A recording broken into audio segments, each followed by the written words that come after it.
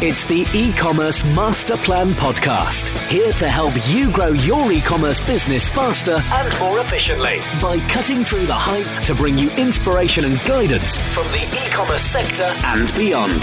Here's your host, Chloe Thomas. Hello, Masterplan World. Welcome to our latest podcast. It is a pleasure, as always, to have you out there listening.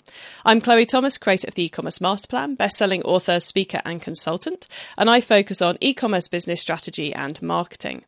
Last week, we explored the world of specialty condiments, of all things, with Kimari Santiago of Saltopia, and this week, we're going mobile. So let me introduce you to today's special guest. Mat Braddy was the founding CMO, that's Chief Marketing Officer, of the takeaway app Just Eat, and is now building Pamper Scissors. It's another mobile app and website, this time to make it easier for customers to get their haircuts, waxing and other treatments booked online. Since launching in Leeds in 2014, they now have over 2,000 stylists on the platform across Leeds, Manchester and London. Hi Matt. Hello, how's it going? Good, thank you. I've just given our listeners a very quick overview of you and your business and where you are now. So how did you get started off in e-commerce? God, that's a long time ago. I guess I've been having an internet job since the internet was born in the UK, really, because my last year at university was the kind of first year that pictures appeared on web browsers. Wow. And I was doing a marketing degree. So, I mean, we were just looking at pictures of Pulp Fiction, trying to work out what was in the case. But that, so that was my last year doing a marketing degree. And it just seemed obvious that this new internet thing was going to be a game changer for marketing. So my first couple of jobs were kind of I taught myself how to build websites, which was not as hard as people think. It's even easier today, but it wasn't that much harder even then. But of course, employers didn't know that. So having a marketing degree and the ability to build a website was a pretty good start in the career. So what was the first e-commerce business you worked on then? I worked for a couple of little ones, but my first proper e-commerce job was a video games portal. If you remember the word portal. Yeah. Called gameplay.com, which was quite a big story in the first kind of .com boom, and it was a kind of spin out from Dixon's, and Sky were a major shareholder, so it was quite a big deal. Wow. Because it was a portal, there was a magazine on there, a shop, and somewhere where you could play video games as well. It was kind of all things, the gateway to games was the slogan. And I ran the shop, so that was my first big e-commerce job back in 96, I suppose, 97, something like that. Ooh, yes, that was a while back in the history of e-commerce, almost the dawn of time for e-commerce. Yeah. So proper pedigree on the podcast today, everybody. And then you really old, Chloe. Well, no, I don't think so. I think 96 is not that long ago. I don't think anyway. But then maybe that makes both of us sound old. As there's probably people listening who were born in 96. Yeah. Oh, okay. Let's move more towards the present day, I think. So right, tell me a bit about where Pamper Scissors is right now. Yeah, so Pamper Scissors is really interesting in the sense of it's when I was building Just Eat. With the team there, there's thousands of people. I didn't build Just Eat, but while I was part of that team, it always struck me as a bit weird that there was another type of business on the high street that you effectively booked that was not really online. And it kind of always puzzled me when I was out and about, talking to takeaways and, because restaurants that you order from online, restaurants that you book and sit down. I used to work for Top Table. So that's all sorted. So I've kind of done two different segments of the high street in terms of marketplaces. And it just struck me as really weird that no one had cracked the problem of booking haircuts online. And the longer it's gone on, the more that these kind of myths have come in that it's something to do with, we've all got a stylist that we like, so why do we need an app? But of course, you could say that about takeaways and restaurants. The point is, it doesn't matter if you've got someone you like. I still want to be able to look at their calendar and see when they're free and look at my calendar and see where they join up and book it in without having to make an awkward phone call when I'm sat at my desk at work. Or, often people want to book an appointment at night because that's when they're thinking about their private life stuff. And of course the salons are all shut. So it just always struck me as a bit weird. So we thought we'd have a think about it and see if we could solve the problem. So, Matt, your business is in many cities and you've got teams spread out all over the place. Where are you personally? Yes, we have a lovely office in Bethnal Green for our London base, in the Pillbox building, which is a really nice space for startups. So give them a bit of a shout out. And then we have our kind of call centre and sales activity focused in Nottingham, because then it's nice and in the middle of the country to get to all of the salons all over the place. And obviously you're UK based and you're in 3 cities at the moment in the UK. And is it purely haircuts or is it more than that? Are you talking any beauty stylist? We do take bookings for any beauty stuff that a salon does, but we're kind of trying to focus on the haircut problem, because I think that because our analysis is that part of the problem of why it hasn't taken off is that in the past is that people that have tried to do it before go out there and say, book all of your beauty services on this product, and it's not very clear to the public what they do, so there becomes the perception that they're just about booking spas or massages. There's actually 3/4 at least of value in the beauty market. It just is haircuts. So we're going out there very clearly with a message around haircuts, but of course we're very happy to take bookings for massages and nails and blow dries and everything else. I think that's a really key point, isn't it? It's like, right, this is the sector which is badly served at the moment. Let's focus on that sector. And within that sector, 75% of the revenue is on one service. So let's just focus on that one service. It makes perfect sense. But I think it's quite easy for people to get, when they're building this type of business, to get distracted and try and do everything. Yeah, it is, and I think then when you communicate with the public, the public have less and less patience with companies communicating with them. You just need to be very single-minded and clear about why they should come to your particular app or service. So I think just being a big gateway to every beauty product can confuse people, and I think it can also put men off, because actually, if you think about, the reason why haircuts is such a big part of the market is because men get haircuts too, and they don't tend to get their nails done. So again, it makes you a much more, universal product if you can go out there with a message that everyone can understand, which is, you want a haircut, come to this thing. So on that gender difference, my assumption would be that men are much more likely to just go anywhere for their haircut. So are you seeing a bigger uplift from men or from women, if you're able to share that kind of stat? Oh, well, yeah, at the moment it's certainly easier for us to target and reach women because it's the done thing for women to book haircuts. But I think that men like convenience. This is something I learned from Just Eat, where men are a huge part of the market for Just Eat. It's almost 50-50 with Just Eat. So men want ease and convenience, and it's so men can't be bothered. I'm being sexist against men, but generally, I think you're allowed to do that, but I'll try not to. Yeah,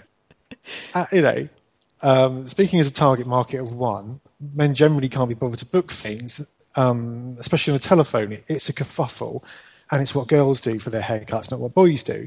But having said that, if you're a boy and you can just open an app that says, I need a haircut now, which is what you can do on our app. It's like Uber for hairstylists. And then you can see, 10 great hairstylists near where you're stood in London now that are free now. Then you can just press a button. They're booked for 10 minutes time, wander along the street, and you haven't got to sit there in a barber's or wherever waiting for half an hour to get your hair cut. So it's even more convenient than just walking in and off the street. So these are stories that we can start to tell as we get a bit bigger and a bit more marketing budget. So you use the U word there, the Uber word, and which seems to be almost omnipresent in all mobile apps these days. And do you find, or are you still working out whether you're going to be focusing on that last minute purchase or whether you're going to be doing the planned customer purchase? Is that something you're playing around with, or you've got some kind of insights in on? Yeah, that's an interesting point. I mean, we don't necessarily feel we have to be focused on one or the other, because on our app you can just go on there and press a button that says now, and it will show you people that you may not have used before. But what we certainly want to move towards is loyalty. We want, in the sense of, we want you to, we kind of see it as dating. We want to introduce you to stylists. If you haven't got a stylist you're loyal to at the moment, which is half the market, we want you to be able to find a good stylist for your type of hair and your sort of style. And then once you've found them, we'd like you to rebook them, because we're really trying to solve problems for the stylist. So that's the way we look at it. And again, I think, having worked on several marketplaces and done a lot of mentoring with marketplaces, I think there's what you need to understand when you build a marketplace is that you've got to solve a problem for the suppliers. And because it's the suppliers that will move the consumers online for you if you get it right. And of course, the problems that stylists have got is loyalty. They want people to, half of their people they cut hair for don't come back in a month. And they've got problems with no-show from people who might book on the telephone but they forget to turn up. So if you can focus on their problems and try to understand their problems, then they will like online solutions. If they like online solutions, they will hopefully talk about online solutions to people when they cut their hair. So that's the key thing we're trying to solve, which is how can we do as best job as possible for the stylists? Because if we get that right, they will happily talk about online and move the market online finally. And again, I think that's our hunch on why the market hasn't moved online, whereas, say, hotel bookings or flights have, is in all those scenarios, the suppliers were perfectly happy to move online. Mm-hmm. And I don't think you've seen that with stylists or salons yet, because the people that have tried to do this before have maybe charged them too much money, have been too focused on themselves as a marketplace rather than the problems of the salons. Whereas we're going out there listening, trying to understand their problems and trying to use technology to solve their problems. I really like the fact you've given us some really good tips there around how to build a marketplace, because it's, when I'm out and about, and I expect you get the similar thing, I'm out and about and I hear lots of people going, I've just got this great idea, we're about to launch. And quite often they'll go, I've got this marketplace, in 12 months' time we're going to be bigger than Amazon, because what I'm going to do is, and you're like, oh God, you've only thought about half the coin. And that half of the coin you haven't even understood, because it's one of those things which I think a lot of techies go, oh, I know how to build a marketplace. That'll be genius. And then actually neither the customer nor the supplier wants it. So that's kind of I find marketplaces quite fascinating from that point of view, and also from the fact they're kind of chicken and egg. You've in my not having ever run a marketplace, so maybe you can help me out with this one, but you've what comes first? Is it the stylist or is it the customer? Because if you go all out to get the stylists and you've got no customers, the stylist will stop using it. And if you go all out to get the customers and there's no one to book with, it's quite an interesting balancing act. So from what you've said, I'm guessing you should focus on the supplier side, not the customer side. I think it's just understand. Yeah, I think the chicken lays the egg. So I think you've got to make the first chicken. So yeah, I do think this is just my having, built Just Eat, which is one of Europe's biggest marketplaces, and then, having acquired quite a few marketplaces in that job, and then having done a lot of mentoring. I think it's the big thing people miss is that why did Just Eat get so big so quick? Is actually because the suppliers were perfectly happy to brand their takeaway restaurants with a big sticker, and then they were and then we did, and that was the big ball that was rolling at the heart of Just Eat. All of the great stuff that we did in the marketing department, that we did later on, like trying to ban cooking and all that funny stuff, that was top spinning an effect that was already happening. Whereas I think there's an assumption that you just jump straight to marketing and it's all going to be brilliant, but marketing's really hard, as we all know. And increasingly hard because, especially with startups, because no one gives a shit about your startup idea. Is the big thing. I do a lot of mentoring, meet all these companies, like you just said, you meet companies all the time in your role as a consultant and author, and they've got wonderful ideas. And one of the first things I try and do with them when I'm trying to do sessions with them, say, look, start from the point of view that nobody cares about what you're saying. And because no one cares, there's too much else going on. What you need to care about is their problems and try and think about how your solution solves their problems, not just tell them about a wonderful idea you've had about widgets or whatever it might be. So I think in this scenario, like I say, you've never been to a salon and had them say, please book us online next time. It just doesn't happen yet. No, it really doesn't. So on that, so are you constantly trying to balance the effort you're putting into getting chickens and the effort you're putting into getting eggs? I think we probably put more effort into the supply side because we see that if we get that right, like we did with Just Eat, we got the restaurant, we brand the restaurant with a sticker. Then with Just Eat, we did other things such as we'd sell the menus at a cheap cost if they put their logo, Just Eat's logo, on those takeaway menus. We then started selling them pizza boxes and bags at cost that were branded Just Eat. But all of these things were kind of accidental ways that the restaurant was then advocating Just Eat to their consumers. And of course, they were going to all of their consumers, these bags and boxes and menu cards, not just the ones that had used Just Eat, right? So people ordering off the telephone would get their food delivered in a Just Eat bag with a menu on it, which has got Just Eat on it. So all of these things, all of these points, the restaurants are advocating use the Just Eat app. Now, whenever I'm talking to a new marketplace, I'm trying to work out what's the equivalent of stickers and bags for that particular marketplace. So it's all about the offline marketing to get the wide reach, basically. Correct. Yeah. And, it's very expensive to win on PPC. Hell yeah. And you can, and you can do it. But even if you do it, all PPC will get you is the people that are searching for that particular problem on the internet today. And what I mean by that is then, so if their current habit is to use a telephone and go to the same place all the time, you're never going to reach them with PPC particularly, because they already know the phone number and they're just going to go back to the same place.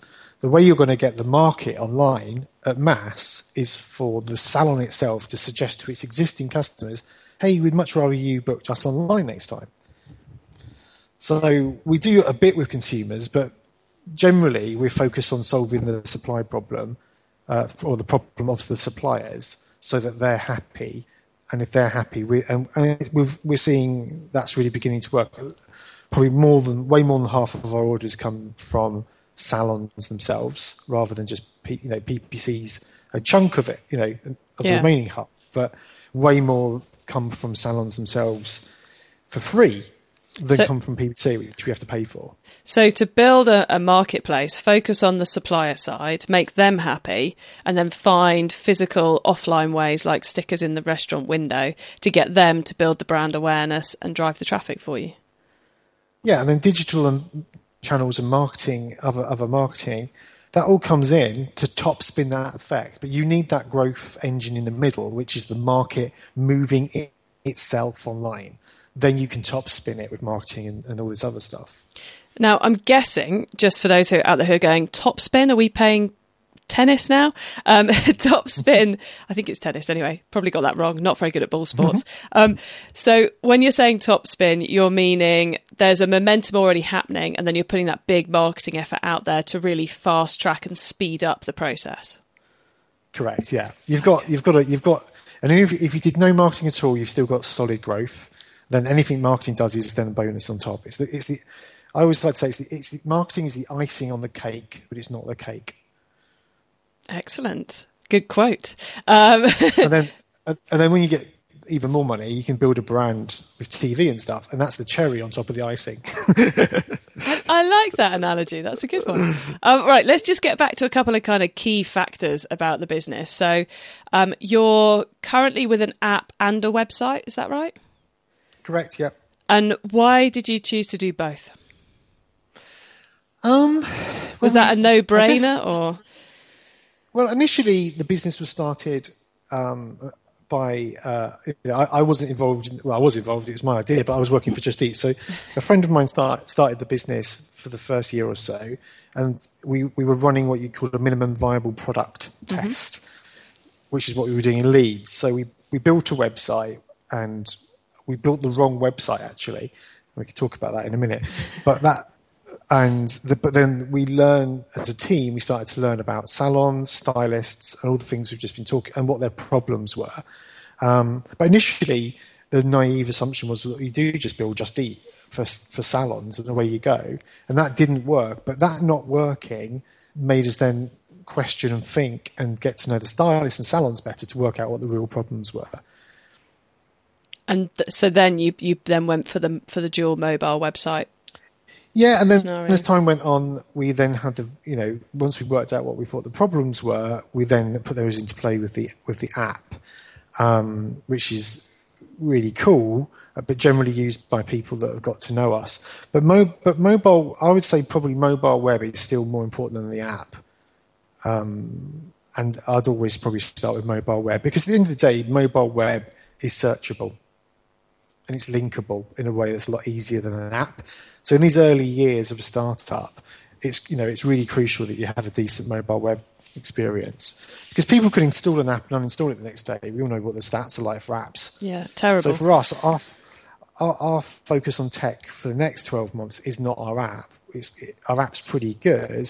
Our focus now is to go back to mobile web and say, okay, can we deliver something, at app level, but to visitors from Google searches and whatever. So you're focusing on the mobile ready site, because that's good for acquiring first time users, and then the app's there for the people who love you and want to keep using the product. Would that be roughly right? Yeah. Okay. Yeah, and I think you have to think about the user experiences of the two different channels are different, in that, if you build your app around people that have used you, okay, who's going to use an app? Someone that's already involved with our brand. Then that app should really be about making their life easy to keep rebooking, and also to give them a reason to engage with us when they're not in the market. Because of course, ladies might only have a haircut every couple of months. So we don't want to be forgotten in that couple of months. How can we be relevant and useful to the consumer in those couple of months? So for us, we've built up a huge library of haircuts, which are supplied by our stylists, which whilst you're considering your next haircut. And we've seen there's a huge portion of people out there, especially ladies, that consider their next haircut for quite a while. It's quite a topic. And it's one of their big anxieties. The big anxiety is, what style is going to suit me? So on our app, they can come along, and we've got a button called Style Search, and they can flick through recent photos of haircuts that have been done in their area, see one they like, they think will suit them, and then discover the actual stylist that did that haircut. So it's kind of like giving you a magazine experience, but it's all achievable in the local area. Yeah, you can go back to the person who did the photo, so they're capable of doing it, which is another worry. I'd like to look like this. Yeah, sure. And then who knows what happens. Up with a picture of Pinterest or a magazine. You're going there with a photo of something they've actually done themselves, and so, you did this one last month, could you do it for me? And then, oh, great. And it's great for the stylist, because they've got a clear brief, because one of their anxieties is customers aren't very good at briefing. I'm terrible. Blokes are terrible. Like, what do you want today, sir? I don't know, you're the expert. Get on with it, mate. Do you know what I mean? That's what blokes are like. But I invariably say, same as last time, please. I can't remember what it looked like last time. I doubt you can either, but that's what I'm going to say. Yeah, exactly. They're cutting, 6 haircuts a day at least, or whatever, for 2 months. They're not going to remember what they did for you, several hundred haircuts ago. No. So be able to show them what, your own photo of what you look like, or a photo of something else they've done. But again, all this content, though, is a reason to look at the app in the months in between getting a haircut. And that's the point, is to think about, how do we, if you've got a travel app, for example, it shouldn't just be about booking a hotel. Maybe it should be about inspiring where they go and book next.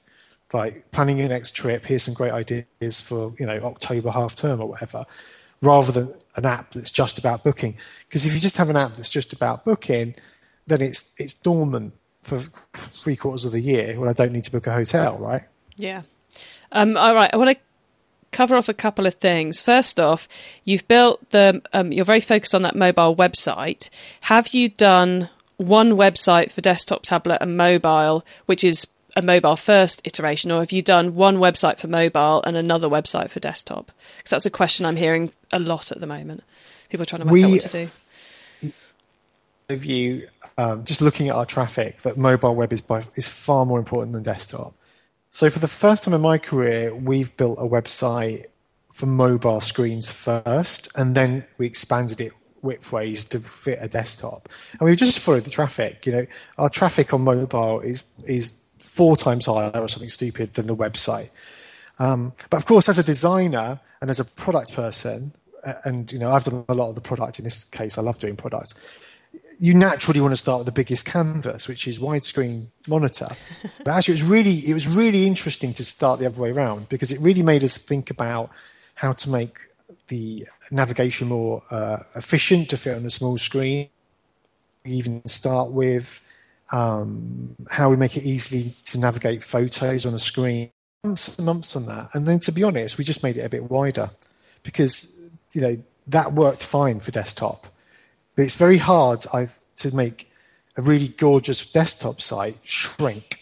So our current live site is a great example of that. It's mobile optimized and works really well, and it works okay on phones because it's mobile optimized. But the user experience is crap compared to the one that we're working on at the moment, because we did, you know, for mobile screens first. And, you know, our conversion rate on mobile phone screens isn't too bad today. But, you know, we're hoping we could potentially quadruple that, which would be a huge amount of growth for us.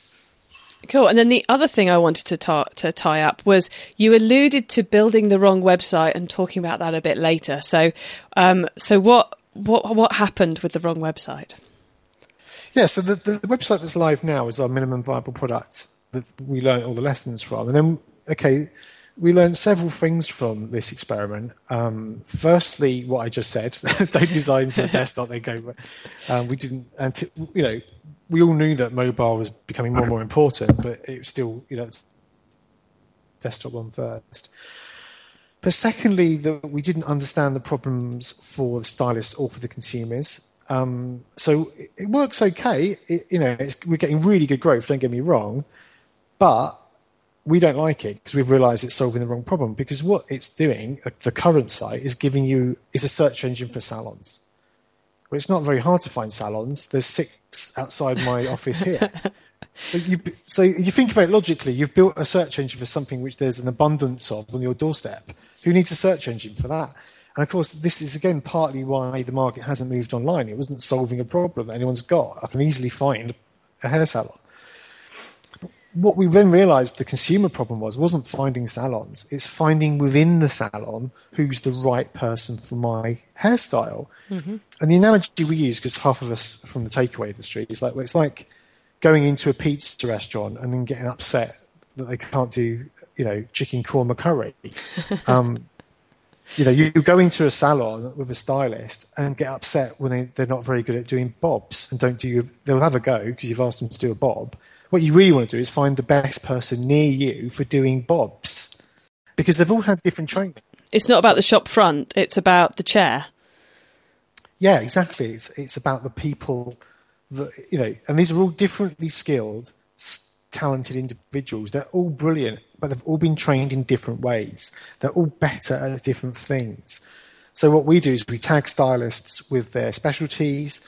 We're then using, you know, the photos to reveal what they're really good at, and the user reviews as they flow in over the years ahead will help you discover, you know, who's the David Beckham in your area, who's the brilliant person at doing bobs or whatever it might be, or colour, who's the best colourist in the couple of miles of where you're stood. At the moment, this is completely impossible to find out. Anyone today could find salons by just going on the internet and looking on Google or the Yellow Pages, but no one can find who's going to be the right person for doing my colour or whatever it might be. You have to rely on personal recommendations from friends, which is good, but it only gets you so far, and it's not very comprehensive. An excellent answer with loads more fantastic takeaways. But it's now time for us to dive into the top tips round. And I love this section because it gives me and the listeners some really quick ideas for taking our businesses to the next level. Not that we haven't had enough of those already this morning or today's podcast, because you might be listening in the evening or the afternoon, although it's morning right now. So Matt, are you ready for the top tips? Not really. It feels like high pressure. Okay, well, it's a quiz, and I should win a Milky Bar. Well, maybe if you're very lucky, you'll get a Milky Bar. Let's see how you do, though. So first up, the book top tip. If everyone listening to this podcast agreed to take Friday off and read a book to make their business better, which book would you recommend?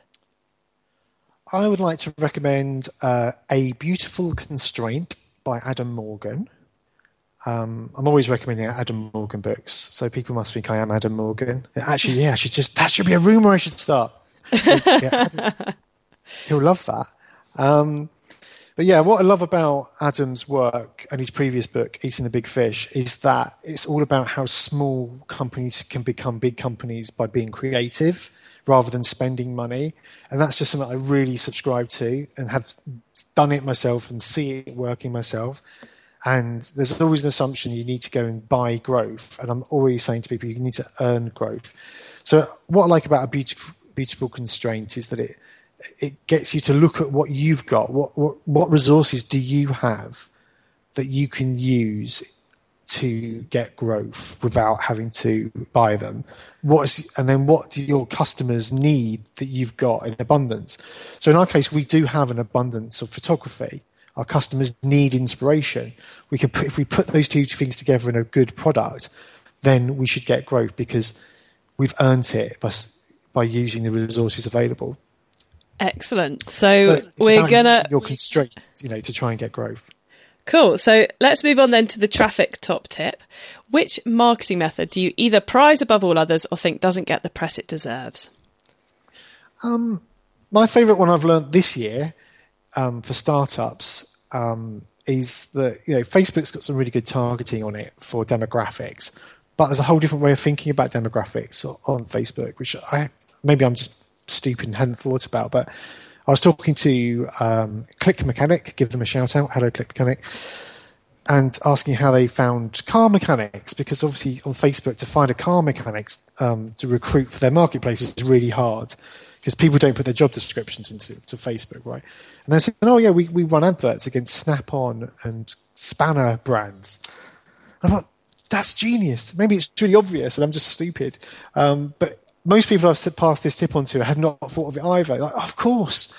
So, for example, if you're a startup in e-commerce doing household products, instead of just going out there and saying, I want to target women of a certain age in these towns, think about what brands that a homeowner would be following. Maybe it's IKEA, whatever it might be. So it's not just about don't think about your competitors. Think about what only that person would be following. So in the case of stylists, we advertise against professional brands, like GHD Professional, which is just a page for people that are buying the high-end equipment for their salon, for example, as ways for us to target stylists. And that's proved to be much better ROI for us than using the kind of standard Facebook targeting. So that's my big tip. It's kind of like fast-tracking your data selection, isn't it? Rather than mining every last bit of the geo-demographic, psychographic, etc., just go, well, people who are going to like us would like that. So let's just advertise to people who like that. Yeah. And it works brilliantly. If you're trying to find car mechanics, of course, put adverts against people because only car mechanics are going to be finding Snap-on spanners. Done. Genius. So it works really. Yeah, it works brilliantly. I've tried it with several companies, and we're getting much better results than trying to be clever with all of the other targeting. So, and it's quicker. You just have to sit there and brainstorm for a minute. Okay, what would plumbers be following? And then just go and look at brands that only plumbers would be following. Cool. Well, let's move on then to our next top tip, which is the tool top tip. This might be a collaboration tool, a social media plugin, a phone app, or just a way of working. Is there a cool little tool you use that makes you and your team more efficient day to day? Probably a standard, maybe you get this answer a lot, but it's Slack. We're all loving Slack. It's definitely cut down. We hardly ever send emails to each other anymore. and it's a brilliant way. I mean, we're based in 3 or 4 different locations. We've got a team all over the country, and it's a great way of having group conversations, feeling together as a community, as a company. And, and like I say, it's cut down a hell of a lot of email conversations. They've kind of stopped, which is a right relief for us all. We get an awful lot of recommendations for tools like Asana and Trello, but we don't often go as far down the line as the Slack option. But I've been hearing a lot about it of late, so I think I might be testing that one later this year myself. Yeah, we use Asana as well. That's more for your medium-term kind of project planning. But day-to-day running a company that's spread out all over the place, as many startups are, Slack is brilliant. Excellent. Well, the startup top tip then, our last top tip. If you met someone this weekend who's thinking of starting an e-commerce business, what would be your first tip for them? Don't. Stop. I mean, honestly, the biggest problem is raising money and keeping raising money. And so my top tip to people is like, well, who have you got back? Have you got anyone backing you? Do not do this yourself. You cannot do it yourself. And even especially now we've had the Brexit, will that dry up investment? We don't know yet, but it's not easy. It's not trivial to raise money, and people, the glamour of doing a startup, and you meet people that are doing well, and they make it sound so easy to do. Hey, we had this great idea. We raised £2 million. It's so hard, and I do a lot of mentoring with founders, and it's the number one stress and pain point for all of them. It is raising enough money to get the company going on its own 2 feet.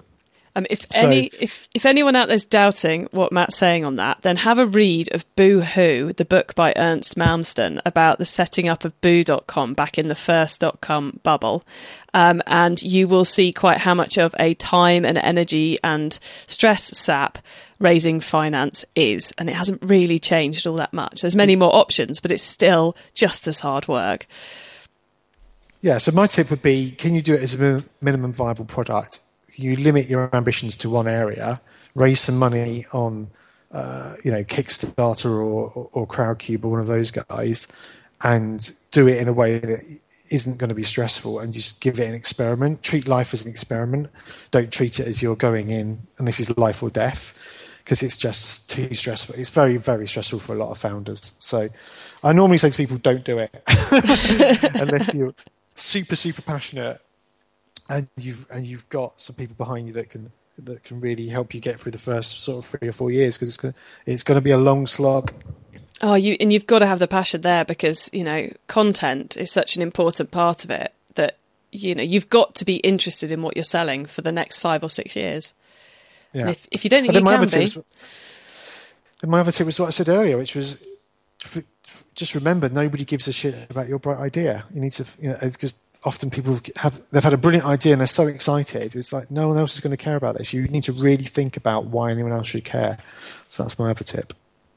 Excellent. Well, Masterplan World, you can find those top tips and links to everything else, all the many things we've been talking about in today's episode, by going to ecommercemasterplan.com/67.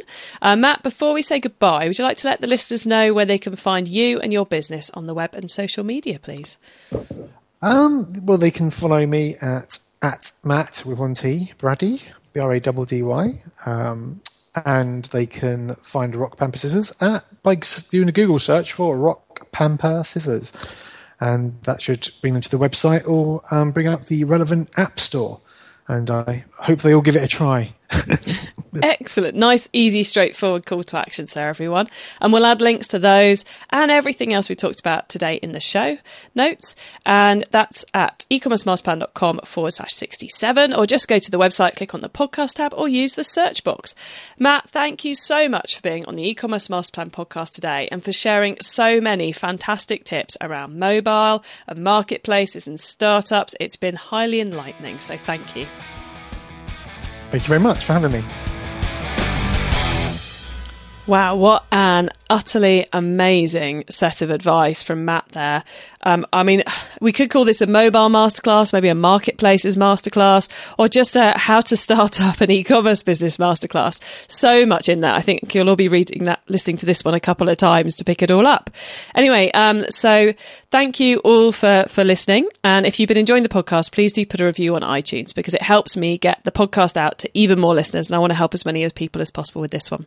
So have a great week, everybody, and keep optimizing. Thank you for listening to the E-commerce Master Plan podcast.